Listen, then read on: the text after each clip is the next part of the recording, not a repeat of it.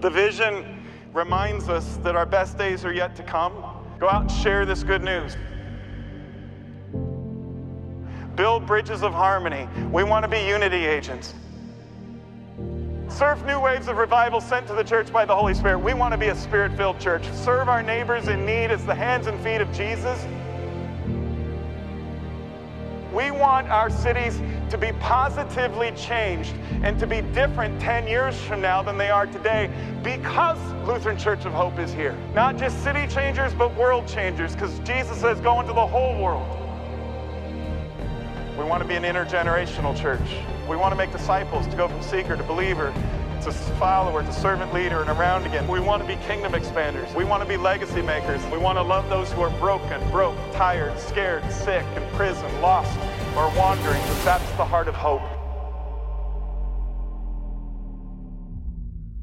Did you feel that bass there at the end of that? How good is that? Oh, welcome to Hope, everybody. My name is Scott Rains. I am one of the pastors here. I'm so glad you're worshiping with us today. These last couple of weeks of winter weather has just been ridiculous. And a lot of you were super wise last week and you didn't come because it was so ridiculously cold. It reminded me of the COVID days and how great it was when we were finally able to meet again face-to-face in person. I look around this room and I see a lot of faces that are familiar to me. I've been here a long time. Some of you have been here a long time. Some of you, I officiated at your weddings, and now your kids are being baptized. That's pretty cool. And so we've been through some of the highs of life together and some of the lows of life together. It's great that you are here, those of you who are longtime Hopesters. I also look around the room and see some faces that are not familiar to me yet, and I'm glad you're here as well. I'm looking forward to getting to know you and hearing your stories. Whether you are in the room worshiping with us in person or worshiping with us online, let's read this verse together. Hebrews chapter 10, verse 25. It's on the screen. Read it out loud with me. Let's see how inventive we can be in encouraging love and helping out, not avoiding worshiping together as some do, but spurring each other on. This is kind of the heartbeat of hope. You heard Pastor Mike in that video that we just watched reminding us who we are as a church. What's the vision? Who do we hope God helps us become? We're not there yet. We're far from perfect, but we're moving in a direction inspired by the Spirit of God. And so as we get started in the year 2024, the message series is on these 10 big goals that we believe God has given us for this decade of ministry. Hope's 10 for 10 vision. The first weekend of the year, we looked at goal number 1, which is to be evangelists. Last week, we looked at 2 goals in the same sermon. Goal number 2 is unity agents, and goal number 4 is city changers. Today, we're going to be talking about goal number 3, and we need to stand up for this one. So everybody, if you're willing, would you please stand up with me? And everybody say Spirit-filled. Spirit-filled. One more time, say Spirit-filled. Spirit-filled. All right, each of these goals has an action connected with it or an activity connected with it. Evangelists are going to tell 10 million people the life-changing good news of Jesus over the course of a decade. Unity agents are going to build bridges of harmony. City changers are going to serve our neighbors by being the hands and feet of Jesus. On the bottom of the screen, you see the action for a church that is Spirit-filled. Let's say this out loud together. Surf new waves of revival sent to the church by the Holy Spirit. So we got to do a little bit of surfing. It's the middle of winter. Maybe snowboarding it would be a better thing for us to do. But I've asked the production team if they would play Wipeout by the Surfaris. And I want to see your best sort of air surfing. Are you ready? On your marks, get set, go! Yeah! Surfing USA! Here comes the big one! Woo-hoo-hoo! Nice. We got a lot of good surfers in the Midwest. Gnarly dude, hang 10, yeah, Wipeout, you can sit down. Thank you for playing along. We got to make fools of ourselves for Christ every once in a while. I'm not going to guarantee that I won't ask you to do something foolish the rest of the service, because if the Spirit moves, we got to move when the Spirit moves. But I don't have plans for that. This verse is impossible unless we are a Spirit-filled church. At Hope, we like to say we are better together. Lots of places in Scripture where we come across that idea, but you see it really clearly in this verse. Look at all the togetherness that's required to live out this verse. We're going to encourage love of one another. We're going to help each other out. We're going to worship together. We're going to spur each other on. The idea is following Jesus is not an individual activity. Following Jesus is something we do together. We do in community. We do as a group. This is a group project. This is a group exercise. And as we dig into goal number 3, we're going to be asking the question, what does it look like to be a Spirit-filled church, a Spirit-filled community of faith, a Spirit-filled body of Christ that's surfing new waves of revival? Let's pause on that word for a little bit, revival. I wonder what you think of when you think of the word or you hear the word revival.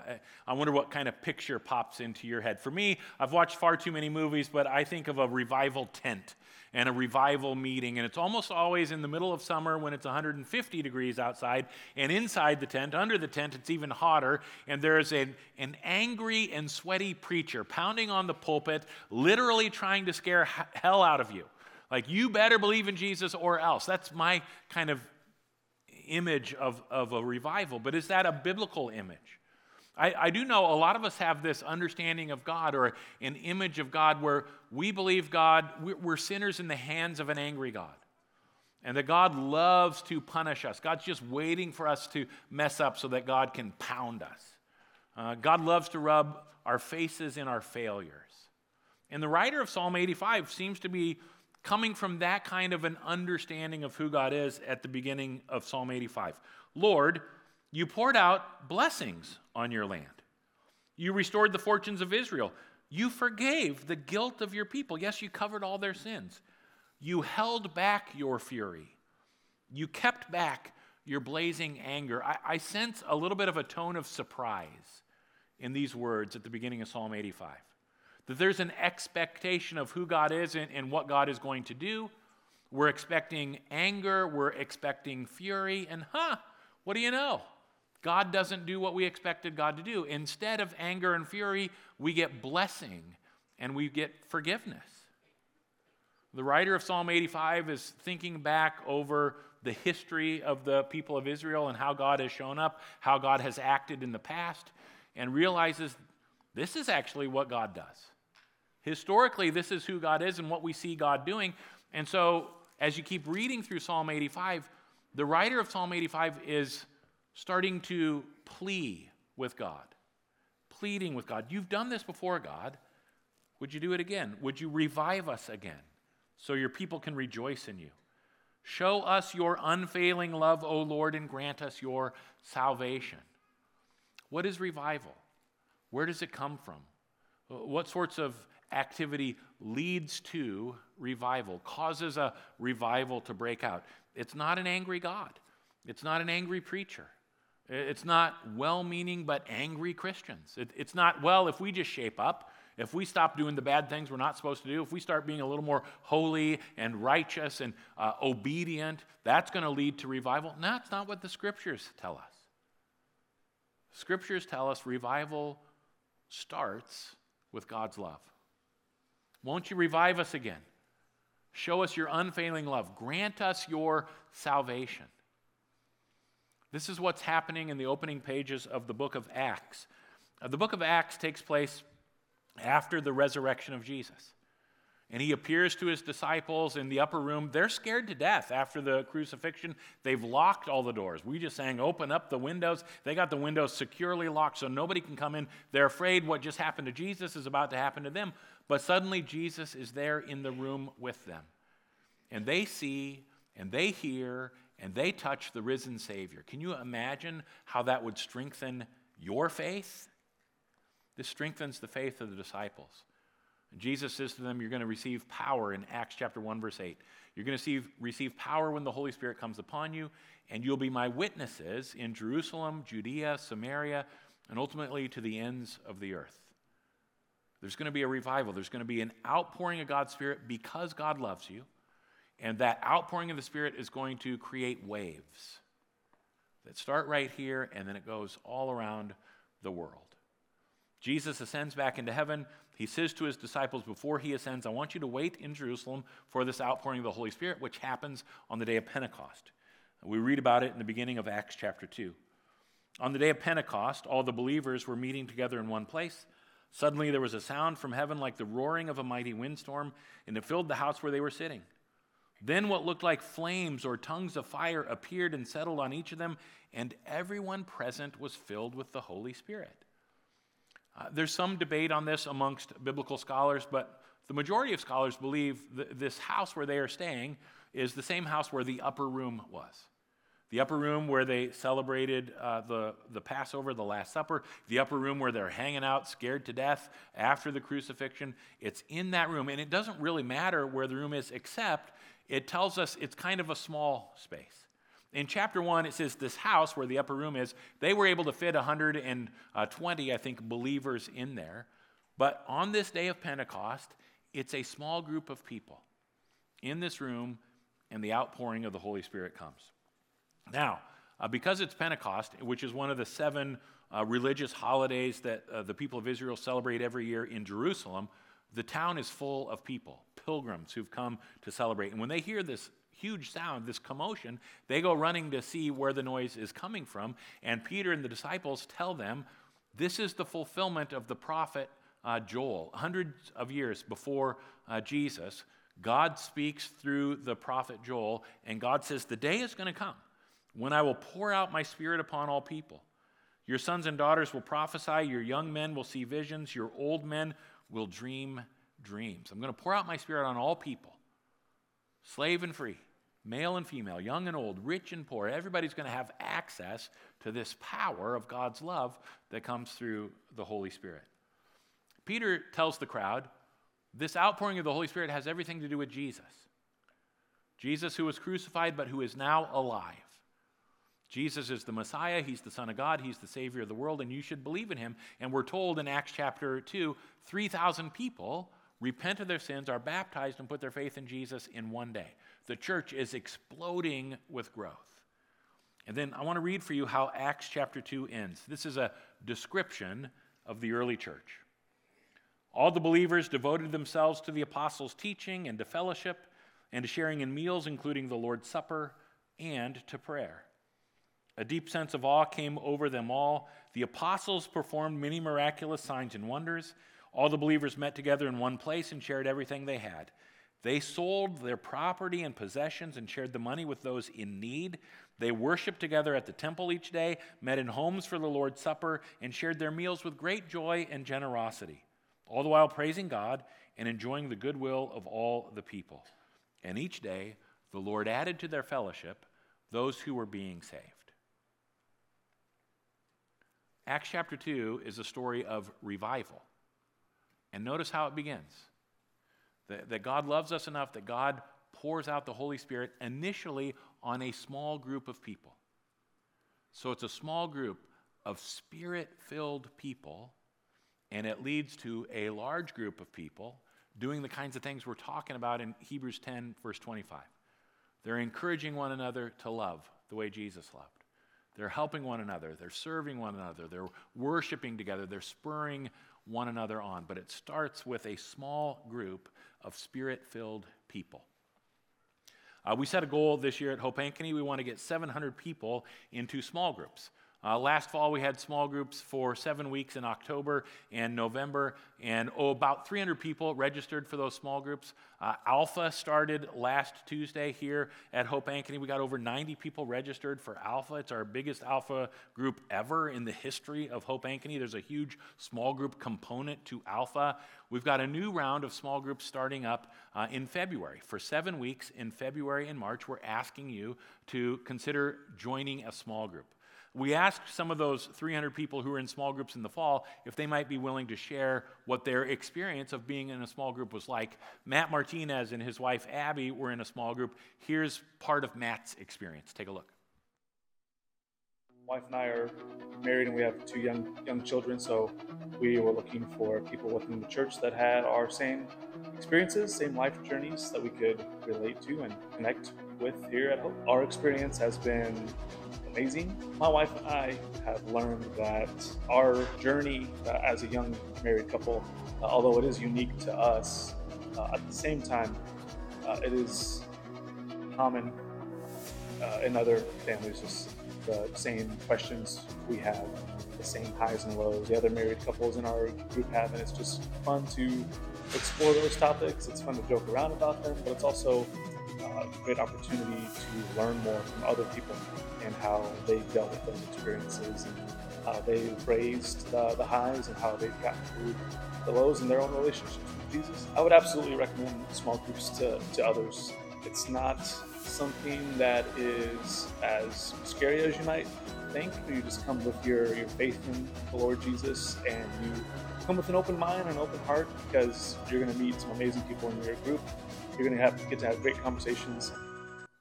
So what we're asking you to prayerfully consider is joining a small group in February and March for 7 weeks. You can scan the QR code.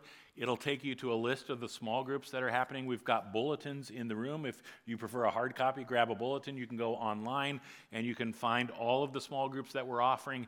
When are they meeting? Where are they meeting? What are they studying in particular? Some of them are looking at books and then discussing the book that you're reading. Some of them are watching videos and then discussing the video you watch. Some of them are sermon-based study guides, and so it's kind of follow-up to the sermons that get preached on the weekend. Look for what might work best for you. We're asking you to consider doing this because we think it's going to be good for you. We think it's going to help your faith grow. Through the course of these 7 weeks, you will learn some things, you will meet some people. The other thing that happens is life happens. And before I kind of dig into what I mean when I say life happens, we've got a goal of 700 people in small groups, but having 700 people in small groups is not the end result we're praying for. Does that make sense? We got 700 people in small groups because we think this is an important way. It's one way that you can grow in your faith. I want us to read this verse together. It's 2 Corinthians chapter 3, verse 18. It's on the screen. Read it out loud with me. The Lord, who is the Spirit, makes us more and more like him as we are changed into his glorious image. So Emily said in announcements, we're celebrating. We had a new member class a couple weekends ago. All the Hope campuses had this new member class, and hundreds of people joined Hope through the new member class, over 50 here at Hope Ankeny, and we're praising God for that. But again, the end result we're looking for is not a database full of members or 700 people in small groups or seats filled with people worshiping on the weekend. We want that to happen because we think it's an important way to move toward the end result we want, and this is the end result we want. This is what we are praying happens in your lives as individuals and happens to us together as a congregation, that the Spirit of God is going to be poured out into our lives to change us, to make us more like Jesus. The Greek word that the Apostle Paul, who writes 2 Corinthians, uses here is the word, we get our idea of metamorphosis from what he's talking about here when he's talking about a changed life. A caterpillar that goes through the process of metamorphosis and becomes a butterfly. That's what he's talking about. And so he's talking about moving from immaturity to maturity, from childhood to adulthood in our faith. In other places, Paul will talk about some of you are still nursing spiritually. You're still taking milk from the bottle spiritually. It's time to grow up. It's time to move into some more solid food, to mature in your faith. This is the idea of maturing in faith. Sometimes it gets talked about with the language of transformation into Christ-likeness, which sounds kind of fancy and academic. But transformation into Christ-likeness, what this verse is pointing to, it's all about love. Jesus says the world will know you're following him. The world will know you're a follower, a disciple of Jesus, by your love for one another. And so we want you to consider getting into a small group because we know it's going to help you grow in love for God and in love for one another. Because in the course of those 6 or 7 weeks, life will happen, which means someone in your group is going to get some bad news. And you'll have the opportunity to listen and empathize and pray with them and love them well. And someone in the group is going to get some really good news. And you'll have the opportunity to celebrate with them and rejoice with them and praise God together with them and love that way, grow in love that way. Another person we asked if she'd be willing to share her experience is a woman named Colleen. And here's part of her small group experience. Take a look. I didn't want to join this small group Bible session, and I heard Pastor Scott and Pastor Ash encouraging all of us to do that. I had every reason in my head as to why I didn't want to do it. I can't drive at night. I was too busy. I didn't think it was for me. I think I had my faith going on. When I started really thinking about this, I started really looking at myself and reflections of, I love going to church and I love how I feel when I'm there. But from Monday to Saturday, those are a lot of extra days where I needed something to supplement my faith, supplement my journey, and help me to learn more and be deeper in my faith. Our group is pretty special, actually, because it's a Zoom meeting. We meet super early in the morning, 6:15 in the morning. My first meeting, I was pretty nervous to join the meeting, but once I was on and saw that I was with all women, our group is all women. It is very diverse ages, diverse milestones of where we are in our life. And I wasn't still so sure that was a good fit for me. However, after a few minutes in a very welcoming, safe environment of prayer and just stories, I think I learned very quickly that this was the group for me. I have learned so much, not just from a Bible perspective, which yes, we've done that too, so don't think we aren't, but truly, really just from a supplemental faith and community. I think community was probably one of the strongest points my takeaway is from this, and I really can't believe that we're down to just one more week. It's a 7-week journey, short-term commitment. You can do this. And I recommend everybody to take the plunge and try it. I don't know how many times I've watched that video. We've had to edit it and get it just right to communicate the message we wanted it to communicate. The last service was the first time that I noticed that the footage of the Zoom meeting, someone was sipping on a glass of wine. I'm pretty sure it's stock footage. They're not sipping on wine on a 6:15 Bible study. I don't know, but it reminds me of the day of Pentecost. Isn't that great? Oh, dear. The day of Pentecost, after the outpouring of the Holy Spirit, the crowd initially thinks Peter and the disciples are drunk. And he says it's in the Bible. He says it's too early to be drunk anyway. The reason I wanted you to watch Colleen's experience is she talks about how important community is. That she loves coming to worship, but it's a long time from weekend worship to weekend worship, and she realized I need something in the middle of the week to help me reset my faith and reconnect with God and others, and the small group has been really helpful for that. I hear a lot of people talking, I read articles, people are talking about the idea of mindfulness. Have you heard people talk about mindfulness? So I think part of the reason people are talking about and thinking about mindfulness so much is we live in a world that makes it really easy for us to be mindless. I'm going to repeat that again because some of you have maybe drifted into mindlessness in the middle of this message. We live in a world that makes it really easy for us to kind of drift through life in a mindless manner. I was thinking about this. I don't need to tell you. It's pretty obvious, but I work out. So Friday morning, I was at my workout. The guy I work out with, he comes to Hope, and he wants to work out at 5:55 in the morning. So, I don't know, it was like 500 degrees below zero and dark. And I am mindless at the beginning of my workouts. In part because I'm so old, it takes a good 30 minutes for my body to warm up and loosen up. So we're not putting any weight on the bar like the first half of the workout. It's just going through the motions, trying to loosen up and actually move. And so that's what I'm doing, mindlessly going through the motions. I'm not focused. I'm not paying attention. I'm not attuned to my body. I'm not paying attention to my form. But as we start to put weights on the bar and the weight gets heavier and heavier, I realize I have to be mindful. I have to be paying attention. I have to be focused, or else I will get injured. And I think there's a similar reality when it comes to living a life of faith. It's so easy for us to just go through the motions, to just kind of mindlessly drift through Bible reading and worship and prayer and small groups and serving and whatever it might be. We want to be a church that is Spirit-filled, surfing new waves of revival sent by the Spirit. We need to be attuned to what the Spirit is doing. God's Word tells us God is always speaking. God speaks creation into existence. God speaks to great men and women of faith whose stories we read about in Scripture. Here's how the book of Hebrews begins. It's on the screen. Read it out loud with me. Long ago, God spoke many times and in many ways to our ancestors through the prophets, and now he has spoken to us through his Son. God is constantly speaking. The question is, are we listening? Our son, Shaden, is a junior at Des Moines Christian School. And some of his friends are in a class. They have an assignment where they have to interview someone who's in ministry. And I don't know if they have to write a paper or give an oral report about it or not. But last Tuesday after Alpha, I was on the phone for about an hour with 4 of Shaden's high school buddies as they were asking me questions about being a pastor. And one of the questions they asked is, have you ever heard God speak to you?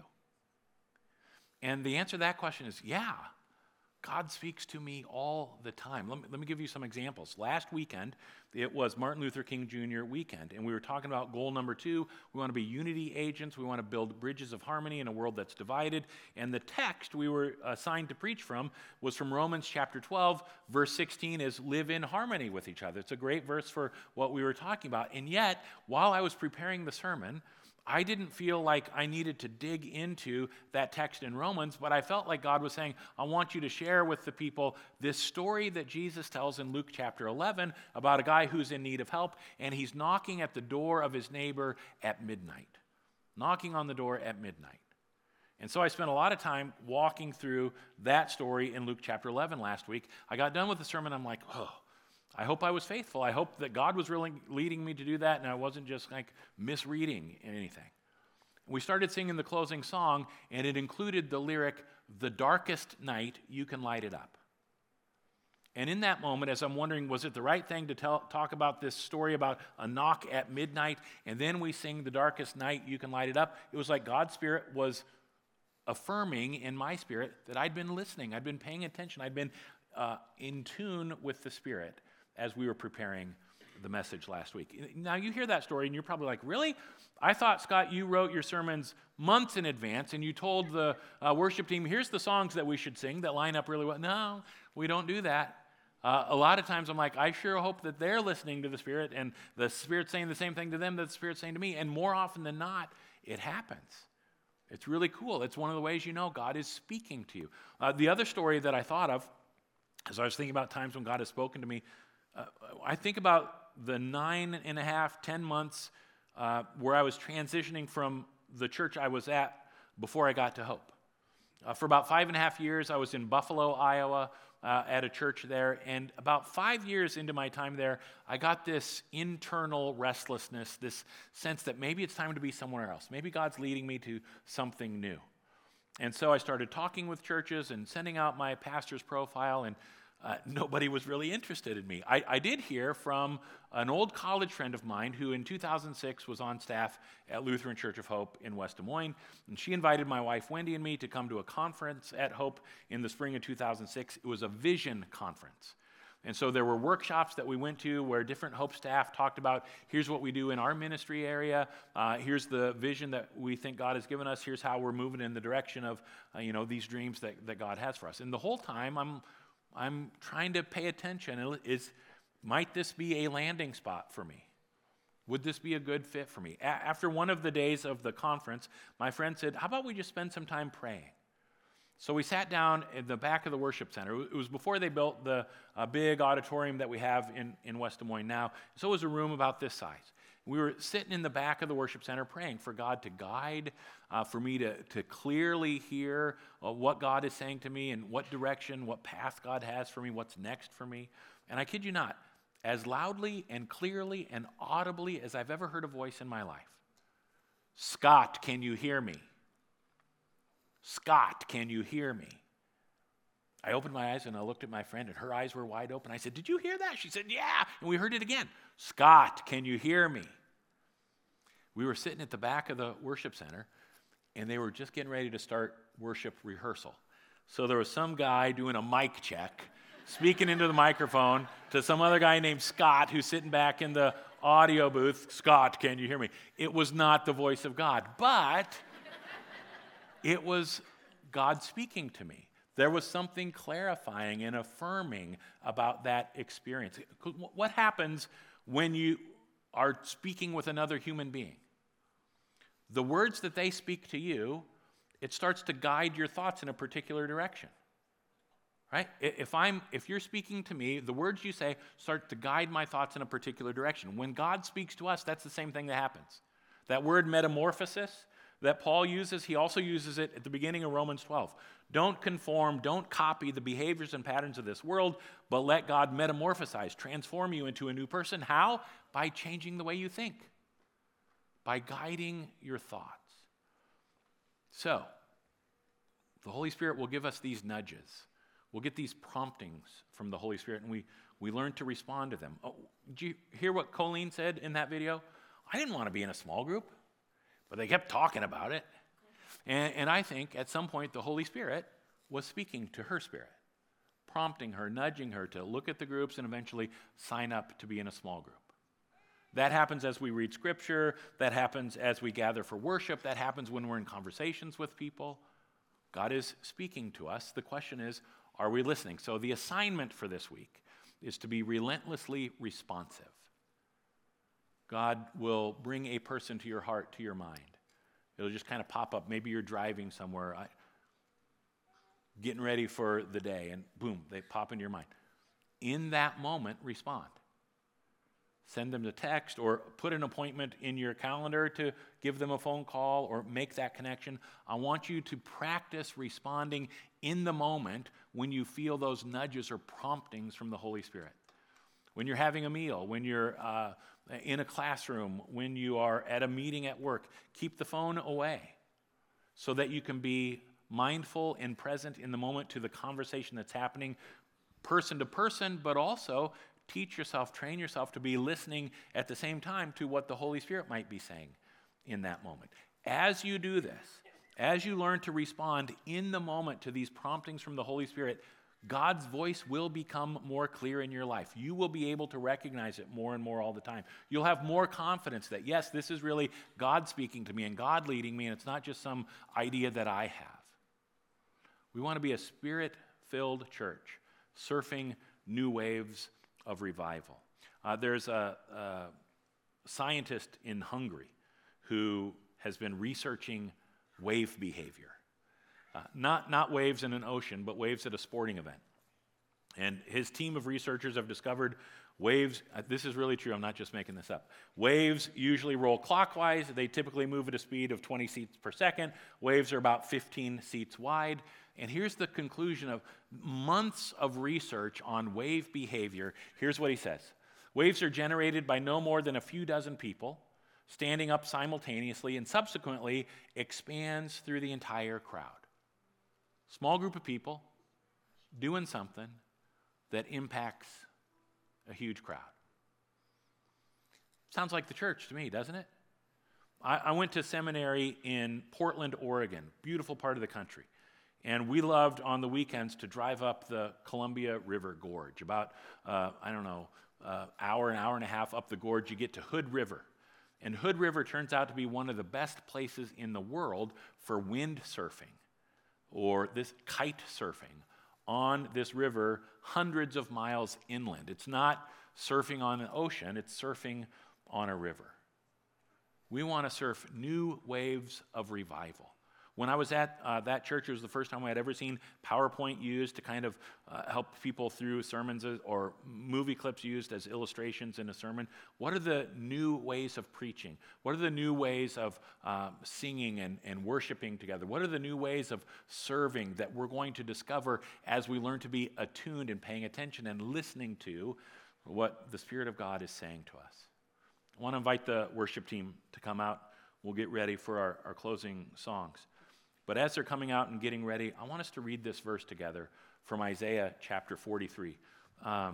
Pastor Mike, you heard him say in that video that we watched, when a church has a vision, part of what that means is our best days are still ahead of us. The best is still to come, and that's what this verse is getting at. Read it out loud with me. But forget all that. It is nothing compared to what I am going to do. For I'm about to do something new. See, I've already begun. Do you not see it? Would you stand with me, please? I want to pray for us.